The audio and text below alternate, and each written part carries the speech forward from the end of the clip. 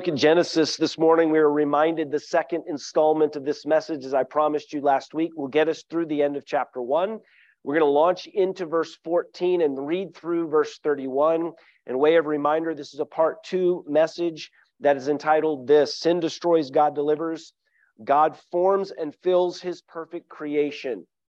And as we see this second installment, God willing, we will see in his forming and filling the theme that God's sovereign rule is over all creation. Now that theme of the text seems to be a little bit redundant, doesn't it? God's sovereign rule. Both of those words essentially mean the same thing, but there are people who rule and don't rule in sovereignty. And yet God rules sovereignly. And so this morning, as we look at the text, we will define and discuss how indeed the text introduces to us the ways God's rule over creation then affect our accountability to him. Because God is sovereign, because God rules, because God cares for his creation, he showcases that care in this text, and thus we are accountable to him, and that is what the text shows clearly today. So, as we talked about last time, and as we continue through the text, we will see that because God rules his creation, we are accountable to him. This is a theme that is picked up throughout Scripture. It's not just a theme in the narrative discussion that will flow through the rest of Genesis. It's not just spelled out in the sectional divisions of the narrative of the book, the Toledoths, the 11 mentions, 5 in the first section and 5 in the last section of narrative, chapters 1 to 11, chapters 12 to 50. It's not just mentioned in the remainder of the Pentateuch, the first 5 books written by Moses, nor is it just clear in the narrative sections of the Chronicler or the Kings, 1st and 2nd Samuel, written by the last and final prophet. No, it is a theme throughout all of Scripture. The New Testament picks up the theme when we find in John's Gospel, in the beginning was the Word. The Word was with God. The Word was God. All things were made by him. Without him was not anything made that was made. You see, friends, Jesus is the Word. And the sovereign ruler of the universe who began all things, as we learn in the book of Revelation, will consummate all things. And one day the heavens and the earth will flee, melt with a fervent heat, as Peter says, and Jesus will sit on a great white throne. He will call from the depths of hell and the seas all the dead who have not called on Christ, did not call on them in their life, and they will stand and the books will be opened, and they and God will have a final conversation. And yet, this morning, that is not the end, but we discuss the beginning. As we look at this incredible book of beginnings, we see the power of God and his sovereign rule over this creation. As we saw in just the first 2 verses of God's creation, we can trust God because he delivers.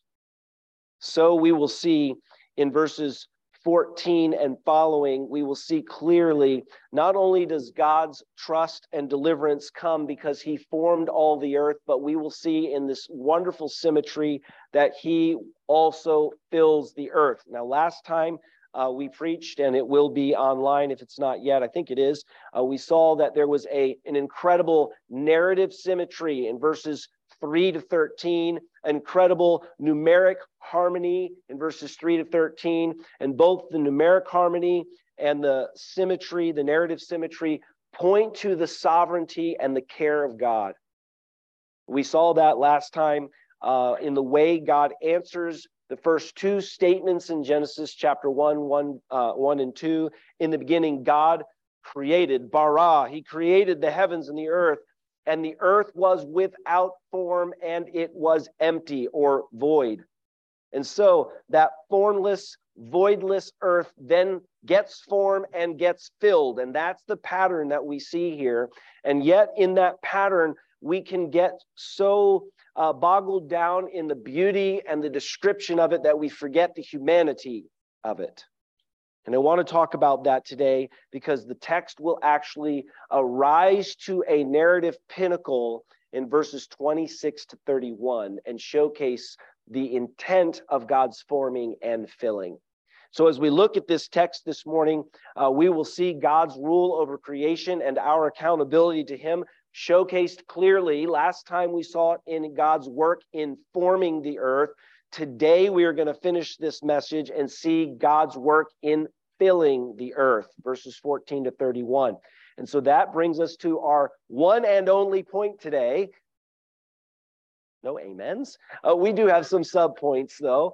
See, I gave you a dramatic pause. I gave you a chance to insert something there. No, we will see just in this one and only point, and again, the final point in conclusion to this two-part message, God's work in filling the earth showcases his incredible sovereignty, his right to rule, and our need and responsibility to be accountable to him. So the most important part of the message I mentioned last time is the part of the message right now. And you say, preacher, why is that? Because I'm actually going to read the divinely inspired text. It's the only thing that I can guarantee that I will say today that is absolute truth. Not that I plan to lie to you, okay? But I am human and I do have a fallible mind. And so therefore, let us listen to the divine word of God. Let us heed it. Let it saturate our minds. And I want you to follow the flow of the text in its narrative symmetry and numeric harmony. And then we will point out some of the highlights that we see in the text as we walk through it with some subpoints. Here in verse 14, we continue our journey now in the days of creation. Here we start with day 4. And as you recall, as I'll point out again, before we read, we will see there is harmony between day 4 and day 1, day 5 and day 2, day 6 and day 3. That was a symmetry that was pointed out last time, and I want you to see it clearly as I read it, and then we'll go on. Here we go, verse 14. Then God said, "Let there be lights in the firmament of the heavens to divide the day from the night. And let them be for the signs and seasons and for the days and years. And let them be for lights in the firmament of the heavens to give light on the earth." And it was so. Then God made 2 great lights, the greater light to rule the day and the lesser light to rule the night. He made the stars also. Kind of a flippant comment about the rest of the universe. Then God set them in the firmament of the heavens to give light on the earth, and to rule over the day and over the night, and to divide the light from the darkness. And God saw that it was good. So the evening and the morning were the 4th day. Then God said, "Let the waters abound with an abundance of living creatures, and let birds fly above the earth across the face of the firmament of the heavens." So God created great sea creatures and every living thing that moves, with which the waters abounded according to their kind, and every winged bird according to its kind. And God saw that it was good. And God blessed them, saying, "Be fruitful, multiply, fill the waters and the seas, let the birds multiply on the earth." So the evening and the morning were the 5th day. Then God said, "Let the earth bring forth the living creature according to its kind, cattle and creeping thing, and beast of the earth, each according to its kind." And it was so. And God made the beast of the earth according to its kind, cattle according to its kind, and everything that creeps on the earth according to its kind. And God saw that it was good. Now notice with me this narrative shift, tipping my hat. I hope you're paying attention to this. Then God said, "Let us make man in our image, according to our likeness. Let them," that is man, "have dominion over the fish of the sea, over the birds of the air, and over the cattle, over all the earth, and over every creeping thing that creeps on the earth." So God created man in his own image. In the image of God, he created him. Male and female, he created them. Then God blessed them and said to them, "Be fruitful and multiply, fill the earth and subdue it, have dominion over the fish of the sea, over the birds of the air, and over every living thing that moves on the earth." And God said, "See, I have given you every herb that yields seed, which is on the face of all of the earth, and every tree whose fruit yields seed, so that it shall be for food. Also to every beast of the earth, to every bird of the air, and to everything that creeps on the earth in which there is life, I have given every green herb for food." And it was so. Then God saw everything that he had made, and indeed it was very good. So the evening and the morning were the sixth day. May God add a blessing to the portion of the reading of his word this morning. And we have a lot to comment about in this text. So as we dive in and we see that you and I are accountable to God because God rules his creation, let's see how that fleshes out and is showcased in God's work in filling the earth. First of all, we see a narrative symmetry, once again, that displays God's sovereignty in verses 14 to 25. And so let me highlight some of those things. Remember, we're talking about the text so that we understand the text in its context and thus can apply the text to our daily lives. This was given to Moses on purpose in this way for the eons and the ages until the heavens and earth are remade. And so we're going to talk about the chief and the pinnacle of this narrative and of God's creation in a moment, and the difference between this created thing and this earth and the people that God put on it. But there is a narrative symmetry. There's a narrative symmetry that displays God's sovereignty. And I mentioned last time, remember, God not only worked to form the earth in verses 3 to 13, in answer to his statement that it was without form, but he also worked to fill it. And that's what we see here in this narrative. The correspondence between day 1 and day 4 is clear. Remember, day 1, God said, "Let there be light." And there was light. And on day 4, there is a earth-centered or geocentric focus. The rest of this conversation is all up from the earth's perspective. So God is speaking to man, giving us an earthly perspective, which tells us that in God's narrative, in the scripture from Genesis to Revelation, God's focus is on the earth.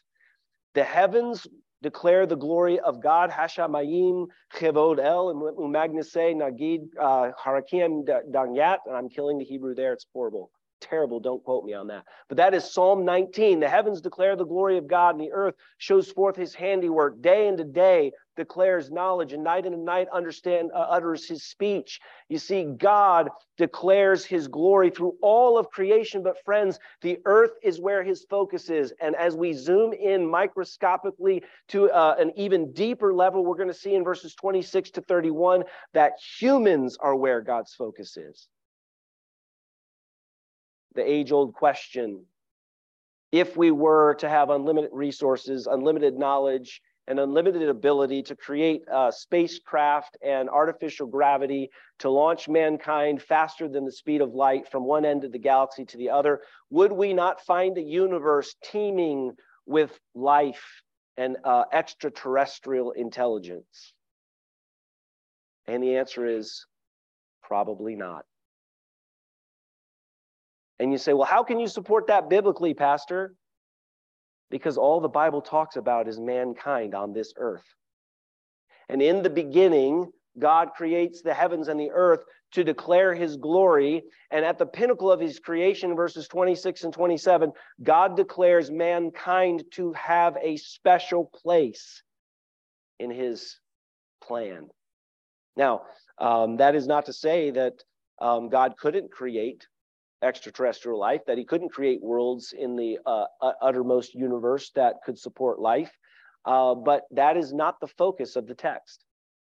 And it really shouldn't be the focus of our attention either. And so as we look at the text in its context, this narrative symmetry that displays God's sovereignty is supposed to direct us to something. And that something is the sovereign God who rules over all of this creation that he created and cares for, makes us accountable to him. And we're going to apply that in a few moments. But let's talk about the symmetry then on day 4. The filling of the light on day 4 is given full expression by Moses telling it twice. Did you see that? He says it twice in verse 4. The second telling being the reverse of the first. Look at it again so you don't just take Pastor Ryan's word for it. Then God said, "Let there be lights in the firmaments of the heavens to divide the day and the night, and let them be for the signs and seasons for days and years." Then he switches it, and let them be for lights in the firmament of the heavens and to light and give light on the earth. And it was so. Verse 16, he switches it. Then God made 2 great lights. And he mentions just sort of haphazardly or flippantly, oh, and he also made all the stars in the universe. Now, what a wonder the earth and its environs are.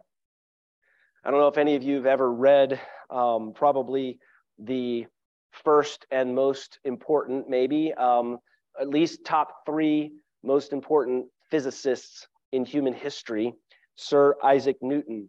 I was reading a commentary this week and I couldn't help but chuckle through an illustration from that commentary as he described Sir Isaac Newton was busily working in his lab, and he had created a mechanical recreation of Earth's solar system, where he had a representation of the sun and gears and cogs with, the 3 inner planets, and then all of the outer planets that they had discovered at that time, all in a solar orbit. He even had a little moon orbiting the Earth, and he had a visitor who walked into his scientific laboratory, and he says, "Mr. Newton, what an exquisite thing. Who made it for you?" Without looking up, Sir Isaac replied, "Nobody. Nobody." And his friend asks, "That's right. I said nobody. All of these balls and cogs and belts and gears just happened to come together. And wonder of wonders, by chance, they began revolving in their set orbits and with perfect timing." And his friend undoubtedly got the point. You see, friends, as we look at the cosmic expanse of the universe, we see this beautiful earth, this spinning globe, the third rock from the sun, the place of God's divine blessing, the perfect environment for mankind to dwell, for birds of the air to fill the firmament, for fish of the sea to fill the depths of the oceans, for mankind to have dominion over the earth. No, it did not happen by chance. God said, and it was so. Friends, it's clear from the text. God said, and it was so. One of my, speaking of science fiction, one of my favorite science fiction characters, Captain Jean-Luc Picard, used to say on the bridge of his Enterprise, before they were to take off or do something, he would say, "Make it so." And I believe that every good story borrows from the greatest story. And I find it ironic and somewhat comic that a science fiction story that would deny there is a God would use God's word so often throughout and reflect it so often in its leadership. Make it so, God says, and it was so.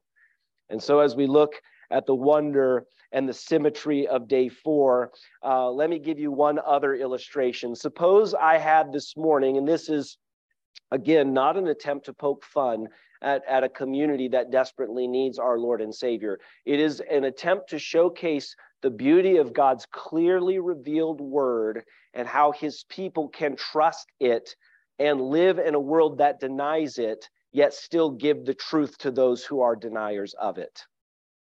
And here is that illustration. Let's say I came this morning with, and I had some change and I decided to throw it out because I didn't have 10 pennies. But let's say who carries pennies anymore anyway, right? We find them on the ground all the time. I know Marlene does. I actually have a pile of them somewhere at home. But, if I had 10 pennies in my pocket and I actually stuck a piece of tape on the back of them and numbered them, what did I just pull out of my pocket?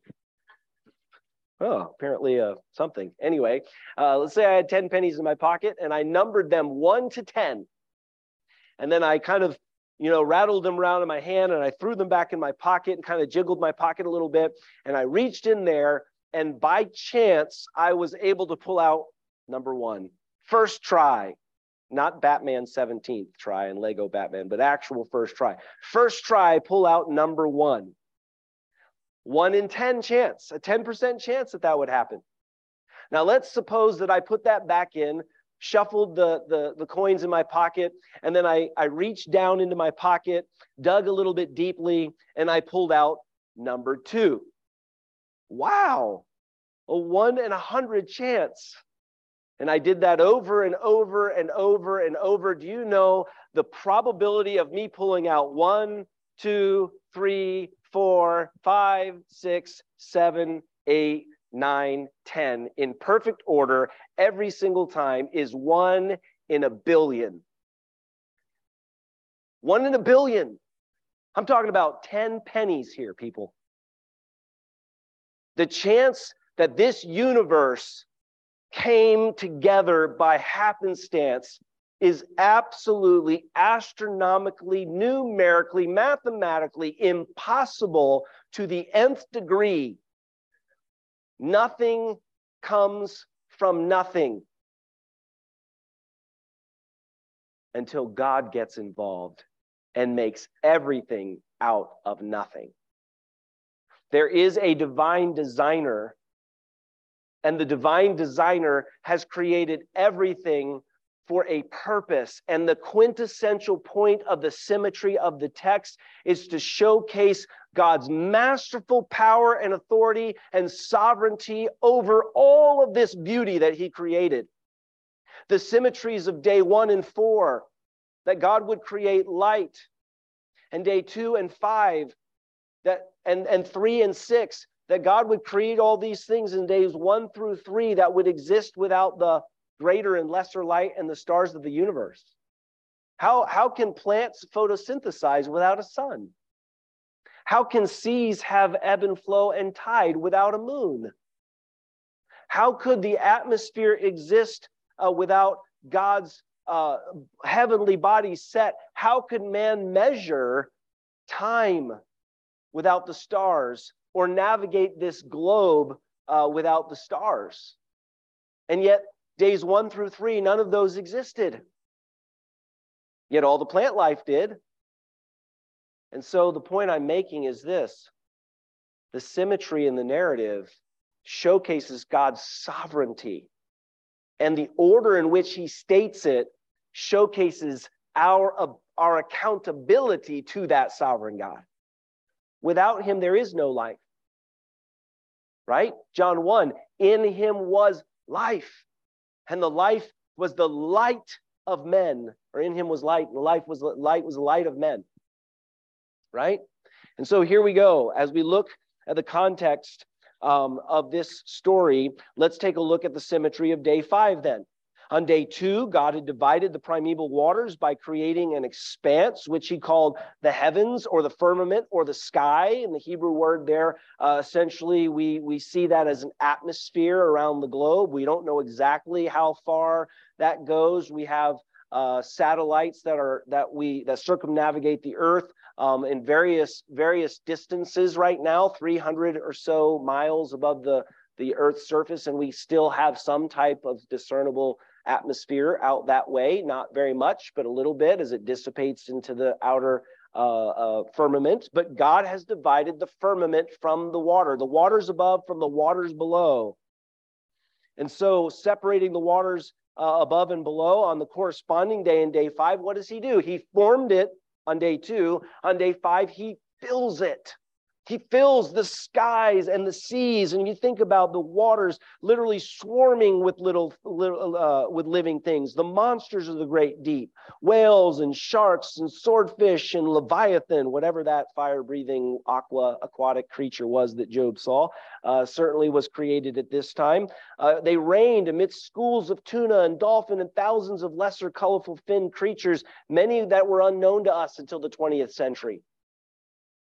And above, an ornithologist's delight filled the skies with eagles and ravens and gulls and geese and ducks and woodpeckers and finches, and you name them, they're there. And so the firmament above and the waters below are teeming with life on day 5.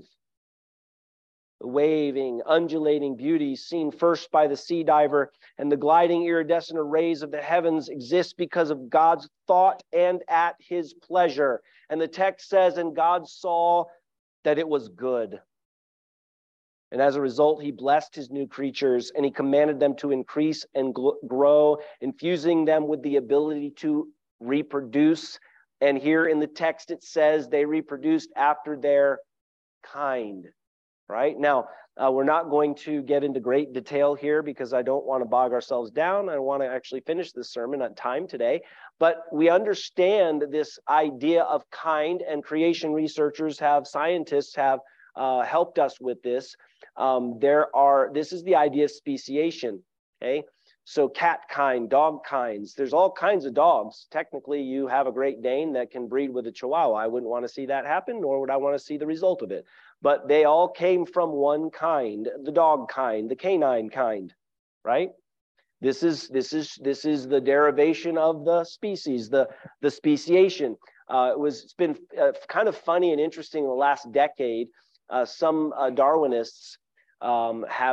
evolutionists have gone back to the Galapagos and investigated Darwin's finches, and they have discovered that they have found a new type of finch that has now arrived on the island. And so in Darwinian fashion, they've drawn those finches in full color and taken pictures and photographs. And some scientists have decided to capture them and take a blood sample. And what they found was it was a finch that had flown to the island from 80 miles away from another island that has that species of finch, and it interbred with a species of finch that was on the Galapagos, and it created a new subspecies of, you guessed it, finch.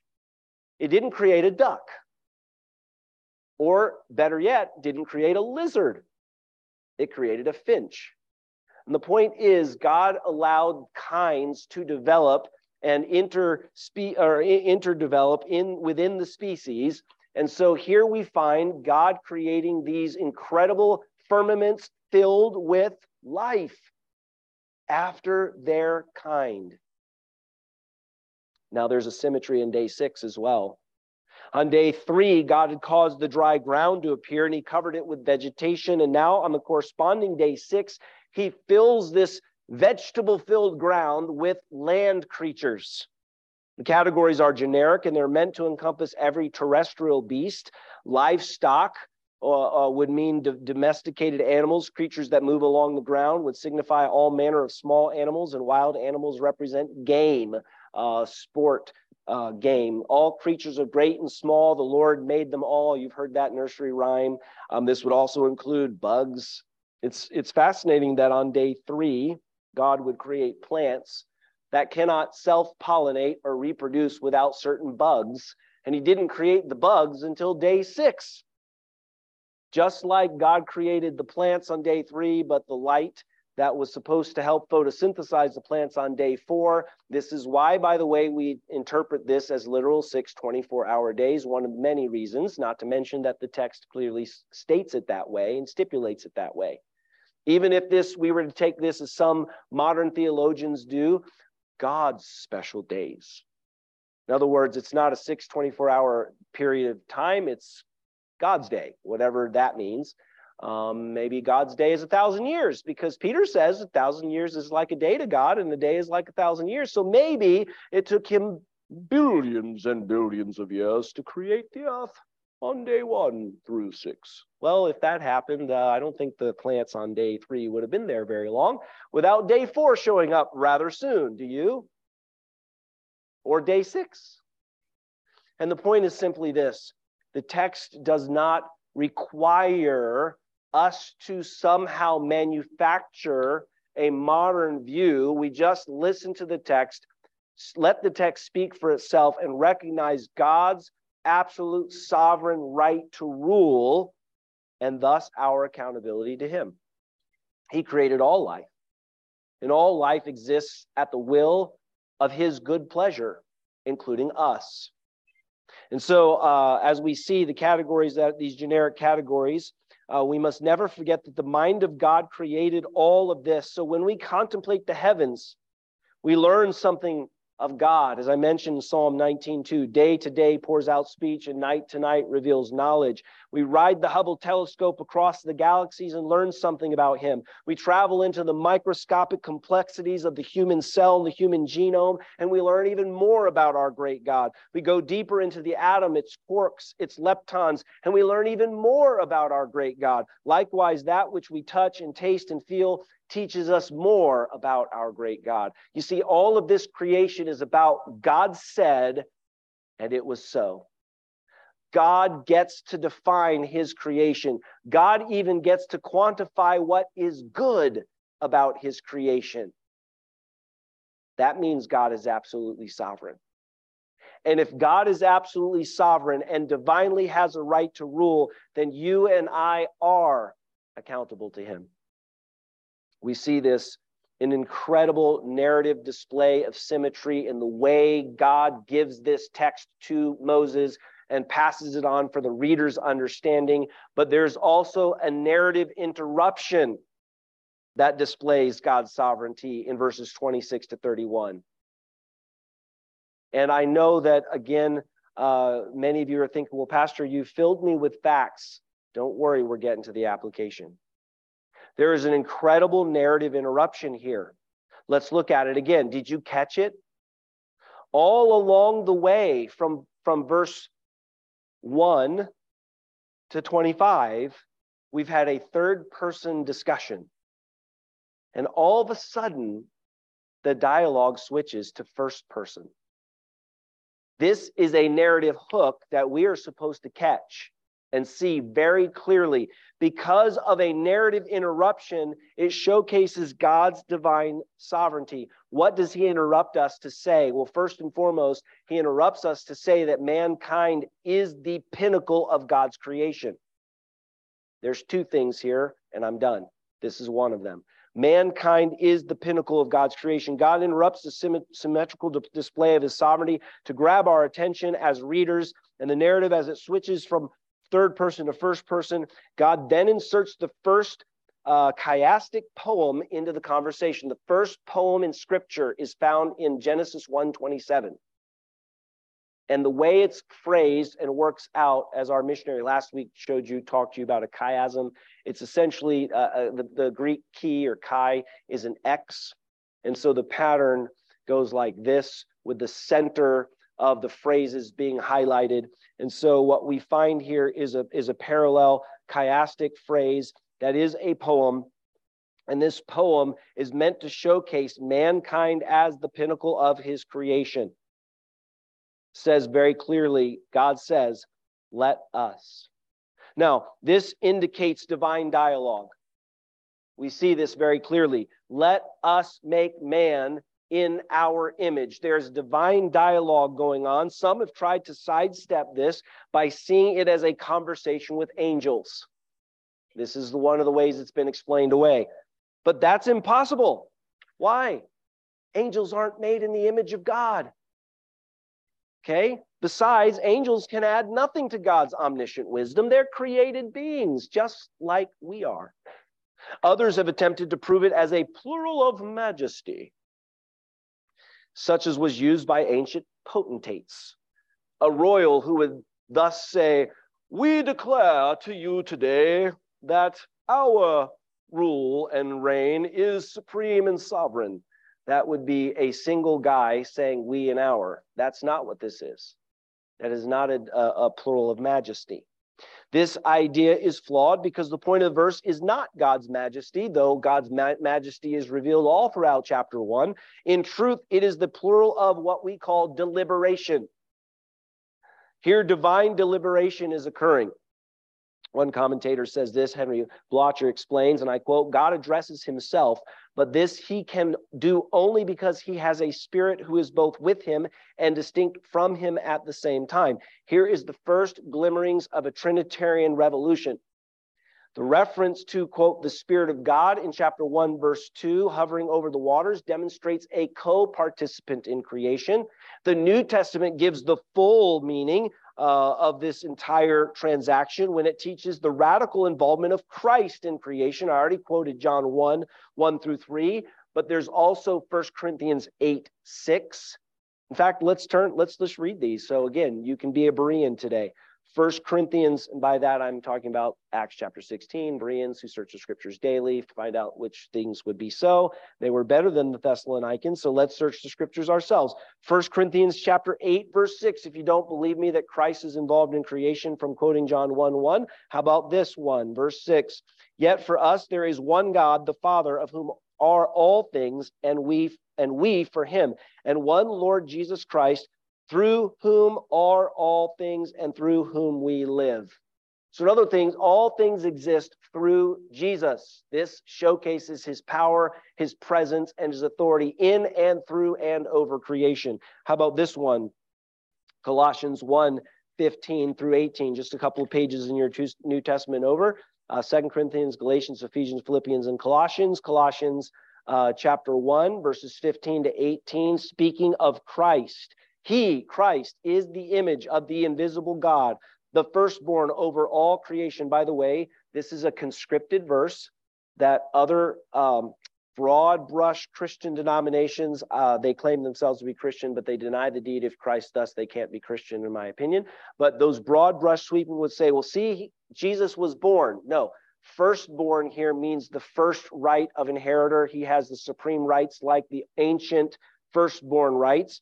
Firstborn over all creation. Verse 16, for by him all things were created that are in heaven and that are on the earth, visible and invisible, whether thrones or dominions or principalities or powers, all things were created through him and for him, and he is before all things, and in him all things consist, and he is the head of the body, the church, who is the beginning, the firstborn from the dead, that in all things he may have the preeminence.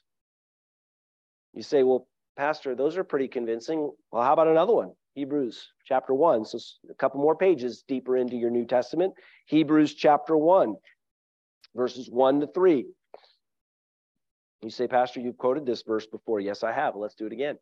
Hebrews 1, 1 to 3. God, who at various times and in various ways spoke in time past to the fathers by the prophets, has in these last days spoken to us by his Son, whom he, God the Father, has appointed heir of all things, through whom also he, God the Son, made the world, or God the Father made the worlds, through whom? The Son. Verse 3, who being the brightness of his, God the Father's glory, and the express image of his, God the Father's person, and upholding all things by the word of his, Jesus's power. See, Jesus is the fulfillment of this reality. Jesus in the beginning created all things, and he holds all things together by the word of his power. He is the divine contractor, as it were, and God is the master architect, and the Holy Spirit is the power tools or the power source. Terrible illustration. Don't mean to be modalistic, but you understand what I'm saying in this process. The Trinity is a very difficult thing to understand, but here in this text, this is what is going on. Well, you say, preacher, I'm almost convinced. Good, there's one more verse that I'm going to take you to, Revelation chapter 4 and verse 11. And there are many, many, many, many more we could take to prove the Trinity. How about the verse on the back wall there? Matthew 28:19. We're baptizing we are commissioned to make disciples of all the nations, baptizing in the name of the Father and of the Son and of the Holy Spirit, all in one verse, all divine. But here we go, Revelation chapter 4 and verse 11. Listen to what the text says here. Speaking of Jesus, you are worthy, O Lord, to receive glory and honor and power, for you created all things, and by your will they exist and were created. So this divine dialogue that is happening, a deliberation between Father, Son, and Holy Spirit, is an interruption in the symmetry on purpose, a transition from third person to first person, an insertion then in verse 27 of a chiastic poem, the very first poem in the Bible, on purpose to grab our attention and to showcase God's absolute sovereignty requires our accountability, because mankind is the pinnacle of God's creation. So as we see verse 27, the first poem in the Bible, as I mentioned, it consists of 3 lines. The 3 lines each have 4 stresses. Let's read it. I got to go back to it. I'm in Revelation. Go back to the very beginning. Genesis 1:27. So God created man in his own image, phrase 1. In the image of God, he created him, phrase 2. Male and female, he created them. This is the way we translate it in English into 3 sections. What we find, though, in this symmetry, 3 lines with 4 stresses and 3 repetitions of the verb created. So 3 times the verb created, bara, is mentioned. This is the high point toward which God's creativity from the opening verses is directed. So consider this. Though you could travel 100 times the speed of light, past countless yellow dwarf and orange stars to the edge of the galaxy, swoop down to the Milky Way to see its beautiful orange glow. You could examine a few hundred million stars and hundreds of millions of galaxies. We still, in our observation of the known universe, the beauty and the symmetry and the importance of all these things fail into comparison with the apex of God's creation when we look at a tiny baby girl or baby boy. The greatest wonder of all is that the child, the human, is created in the image of God. The child once was not, now is a created soul. He or she is eternal. Have you ever thought about that? The child, the human, will exist forever. This creation will not. This creation will dissolve. God will make a new heaven and a new earth, but every single human soul will exist somewhere forever. This showcases the incredible power and majesty and sovereignty of our great God, and it also shows our accountability. Mankind is the pinnacle of God's creation. But how are we in God's image? And what is this male and femaleness here that's combined? Certainly the church fathers and reformers were correct in viewing the image of God in us as an essentially spiritual reality. Though some reformers erred in supposing that it was completely destroyed in the fall, it was not. You say, how do you know? Well, what was destroyed in the fall was man's original righteousness. How do we know? Well, because Adam was able to respond to God when he called him in the cool of the garden. He responded in a negative way, did he not? Instead of walking and talking with him, he went and hid from him. And then he tried to self-righteously present himself before God by weaving clothing of his own making. And that self-righteous clothing did nothing to cover or atone for his sin. God would have to atone for him spiritually through the shedding of blood of an innocent animal. And the clothing of skin that God himself would make would be a clear picture and symbol that would follow throughout the annals of human history. A substitute of blood would have to be made for the sins of mankind. And God would one day come in human flesh. A body you have prepared for me, the psalmist said in quoting Jesus, pre-incarnate. And Jesus in the fullness of time would be born of a virgin, born in the likeness of men, born in fashion as a man, as it were. In the fullness of time, he would come to fulfill all the righteous requirements of the law so that Jesus, the just and righteous Son of God, sovereign of the universe, Savior of the world, would die and exchange his righteousness for our sin. Jesus, the Word, would become flesh and dwell among us. He would be our substitute. And so we find that the image of God is marred, to be sure, at the fall, but it is not absent. The post-flood, for example, prohibition of murder was based on the fact that man is made in the image of God. That's in Genesis 9:6. The Apostle James also understood that sinners still bear the image of God. He says in James 3:9, with the tongue we bless our Lord and Father, and with it we curse people who are made in the image of God. The image of God still persists in sinful men and women, though marred and sometimes even a caricature and a witness against itself. Nevertheless, the image of God that we all bear is wondrous and holds eternal potential. God has made each life, each human precious in his image, and each human life is eternal, will live somewhere forever. Thus, each human life is accountable to our sovereign ruler of the universe. So mankind is the pinnacle of God's creation. This is the narrative interruption that displays God's sovereignty. There's a second fact about this narrative interruption we see in verses 28 to 31, and that is mankind's God-given purpose as his creation. It's stated clearly in verses 28 to 31, mankind, and I've broken it up into three. I don't have the subpoints written in the notes. I apologize for that, but you just have to do the old-fashioned thing and listen with your ears. There are three ways I think the text showcases mankind's God-given purpose as his creation. We are hearers, we are rulers, we are sons. That's what I see in the text as we look at verses 28 to 30. And so you say, preacher, can you show that to me? Yes, I can. So notice it says here, significantly, immediately after God had created man and woman in his image, he spoke to them, verse 28, and God blessed them and said to them. You see, this means that as image bearers, they and we also can hear and receive God's word.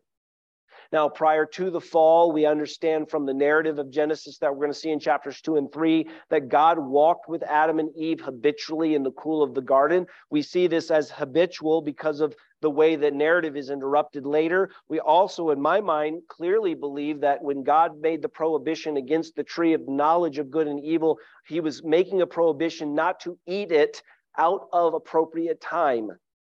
We know that the tree of knowledge of good and evil was not evil. It was not bad, intrinsically morally wrong or evil in and of itself. You say, preacher, how on earth could we know that? Because eating of the fruit of the tree of the forbidden tree of knowledge of good and evil created or caused this horrible fall and destruction and plummeting mankind into sin. So isn't that tree morally wrong? Well, you have to contend with 17 statements otherwise in chapter 1. God said 17 times, it is good. So that tree was a good tree. It just was partaken or eaten of out of time in an improper way. Now, one must extrapolate theologically that God would have intended to teach Adam and Eve himself what would be morally good and right, to showcase to Adam and Eve, this is what is bad. This is what is good. And there would have been a time where he would have been able to partake, no doubt, of the tree of knowledge of good and evil. Why? Because every tree was good to eat and good to look upon, even that one. So I can only liken it, as I have in times past, in a very silly illustration. But just like you would not allow your toddler to stick their finger in a light socket or put their pudgy hand on the gas stove pilot light, neither would God allow his created toddlers to partake of something they weren't spiritually or even physically mature enough to handle out of time. Nothing wrong with the pilot light on the stove. We get wonderful delicacies that we're all longing for right now that come from the stove. Nothing wrong with the power outlet, the receptacle. We enjoy illumination 24 hours a day because of it. But it's not appropriate. It's not age appropriate for people who are immature and unable to understand. And so, as we look at the context, God made us his image bearers, and we can hear and receive God's word. Therefore, as you sit in this auditorium this morning and you hear the Holy Spirit taking his word to your heart, God expects you to respond, and he holds you and he holds me accountable for the words we hear. No other creature can hear like mankind can. This also means that we are responsible, moral, spiritual beings. The continental divide is the question here as we look is how we respond. Will we respond in according to God's word? As we read from John this morning, Jesus expects his followers to heed and obey his word. Will we respond to God's grace and his gracious appeal to mankind as he sent his one and only begotten Son, that whosoever calls on him in mouth confession and heart belief will be saved? Will we receive by faith and repent of our sins? Will we receive by faith the one and only sacrifice, the true substitute for our sins? Will we be reconciled to God, who paid the ransom price by sending his precious righteous Son? Or will we reject that sacrifice and live for self? Not only do we see mankind as hearers in this section, but we see them as rulers. It's also most significant that God calls his image bearers to rule over the earth. In verses 26 and 28, God views his image bearers as royal figures, his vice regents over creation. This is what astonished the psalmist in Psalm 8. Listen to Psalm 8.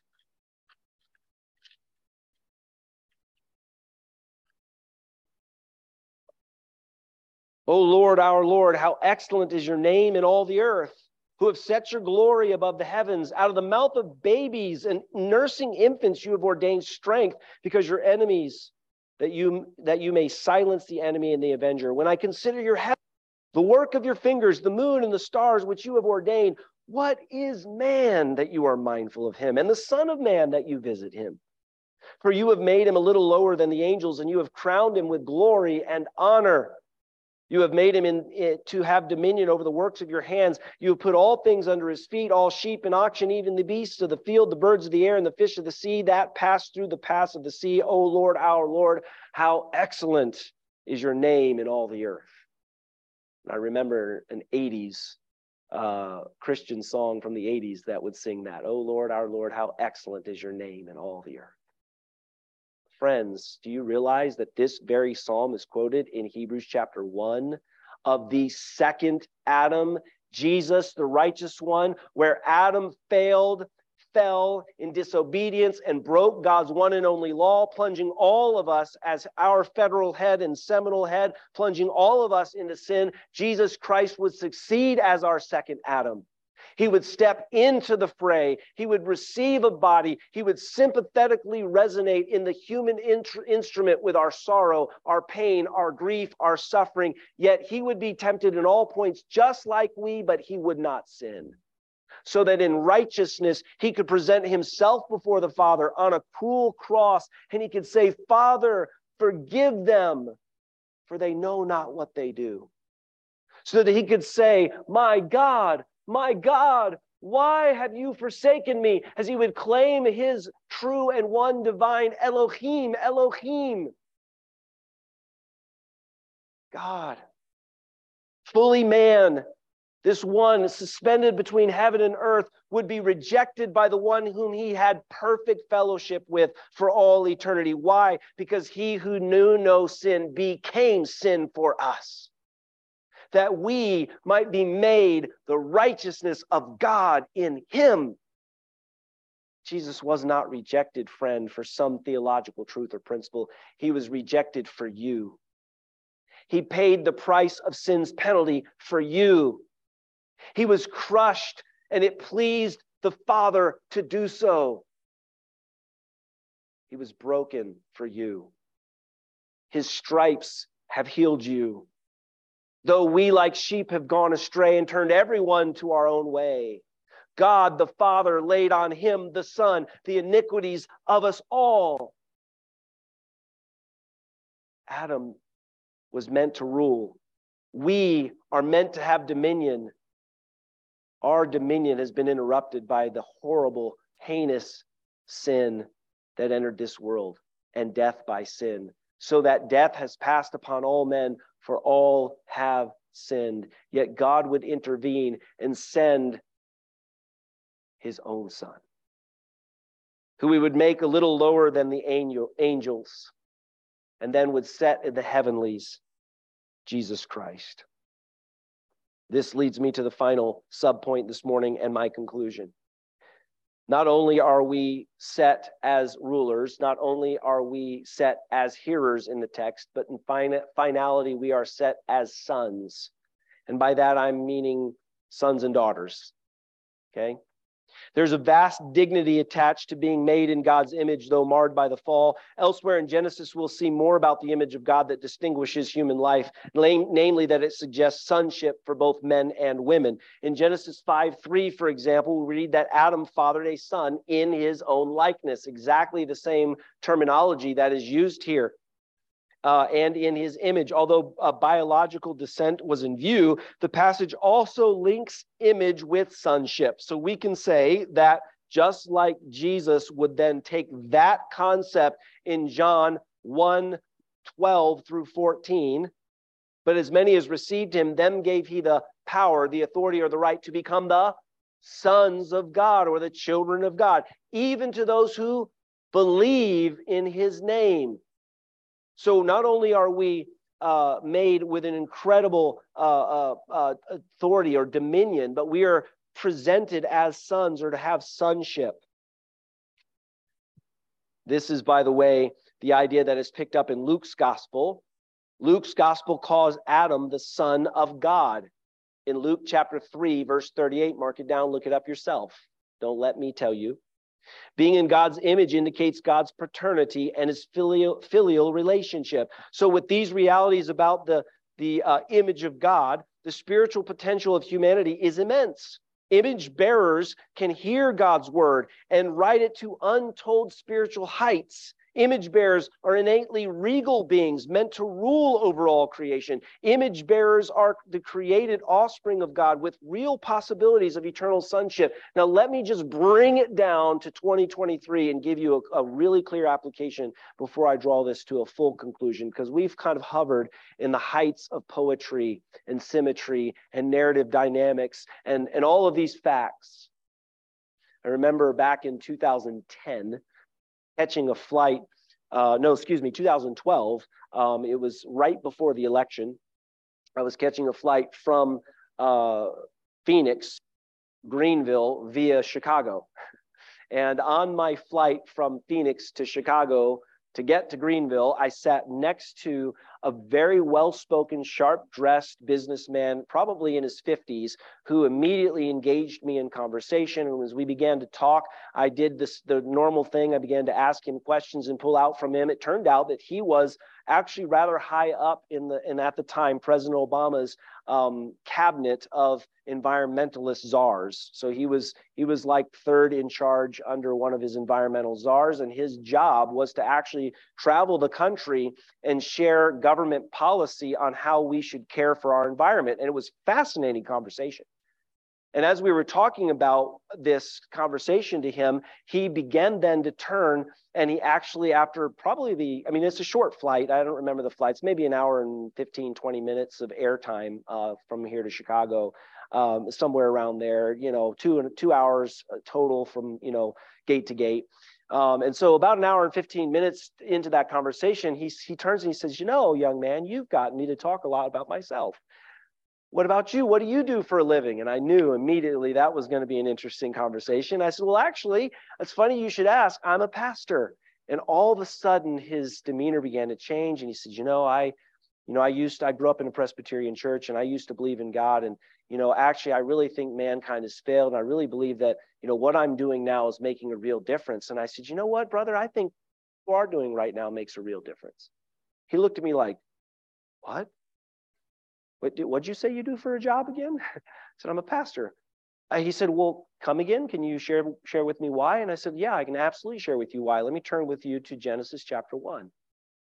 And I began to share with him how God created mankind to have dominion, and that we should be carers of our environment, that we should properly watch over all of the things we have dominion over. And I began to share with him why that dominion was so important. God had created us in his image, and yet that image was marred by the fall. And when sin entered in the world, it destroyed this world, and it groans for a renewal right now. And then I began to share with him how God, in his infinite mercy and grace, had reached down and made a promise via the serpent to Eve that he would crush the serpent's head, he would renew the creation, he would send a seed, an offspring to Eve, and that offspring would be the answer to hopelessness. Then I introduced to him that offspring's name as Jesus. And we spent 45 minutes, and he was literally sitting on the edge of his seat as I was just giving him scripture after scripture after scripture. And he stopped as we touched down. He said, young man, I have never heard the gospel presented to me in that way. He said, I've been away from God for a long time, but I think I'm going to pick up my Bible and read John's gospel. I have no idea what happened to that man. I don't even remember his name. But I can tell you this, friends, that may that serve as a story for each and every one of us to be reminded that all of us are image bearers. This might sound a little controversial to some of you, but not just the ones that we agree with politically, socially, demographically. Friends, we must treat humans with love and respect. Even if they mar and mutilate their own body, even if they buy into the lie that they aren't valuable unless they choose their own destiny, even if they think that in progressive nature, truth doesn't really matter, my truth is truth for me and their truth is truth for them, they are still made in God's image and God still values them. And friends, we still have hope and the answer, Jesus Christ, the way, the truth, and the life. mankind has an incredible purpose, and that purpose is clearly defined. God wants us to be sons. So we see as the apex of a fully formed and filled creation made by God for him, man and woman are glorious. There they stood before the fall, vice regents of creation in a state of spiritual, social, and economic perfection or ecological perfection. God had given every seed-bearing plant, fruit-bearing tree for food. They were at peace with God and nature, and God saw everything that he'd made, and behold, it was very good, and there was evening, and there was morning the sixth day. But as we know, the fall did come. No category can adequately express the tragedy. Mankind remains in the image of God, but as grisly shadow of himself or herself. Where is our hope then? I believe I proclaimed it already. Our hope is in Christ. Why? Because he is the image of the invisible God, the firstborn over all creation, Colossians 1:15. He is the exact image of God's being, Hebrews 1:3. Because Jesus' incarnation resulted in a formal correspondence with the first Adam by virtue of his humanity, but Christ, the second Adam, did not sin, so he can make all those who are in him alive, Romans 5:12. What awaits the Christian is the likeness or the image of Christ. 1 Corinthians 15:49, just as we have borne the image of man out of dust, we shall also bear the image of man into heaven. The destiny of believers in Christ is to be in his image, and thus includes everything that was made or suggested in our being created in God's image. Friends, we will rule in and with Jesus, whom the writer of Hebrews shows is the one who fulfilled Psalm 8. But we see him who for a little while was made lower than the angels, namely Jesus, crowned with glory and honor because of the sufferings of death, so that by the grace of God, he might taste death for everyone. Hebrews chapter 2, verse 9. Again, all our hope rests on Jesus, the perfecter and the perfect bearer of the image of Christ, image of God. Note well that Colossians 1:15 is followed by verses 16 to 18, which depict him as the creator, sustainer, and the goal of the universe. As he was one who formed the universe, he can restore the form of broken lives. And more, he who filled the earth with light, the seas with fish, the air with birds, and the land with its denizens, specializes in giving his righteousness to sinful humanity. He only has to say the word, and it is done. Long ago, Blaise Pascal, following Augustine, said that there is an abyss within fallen man that, and I quote, can only be filled by an infinite and immutable object, which is to say, only by God himself. Friend, as we close today, do you know that vacuum? Do you feel that void of dissatisfaction in your life? Have you been trying to fill the void of dissatisfaction with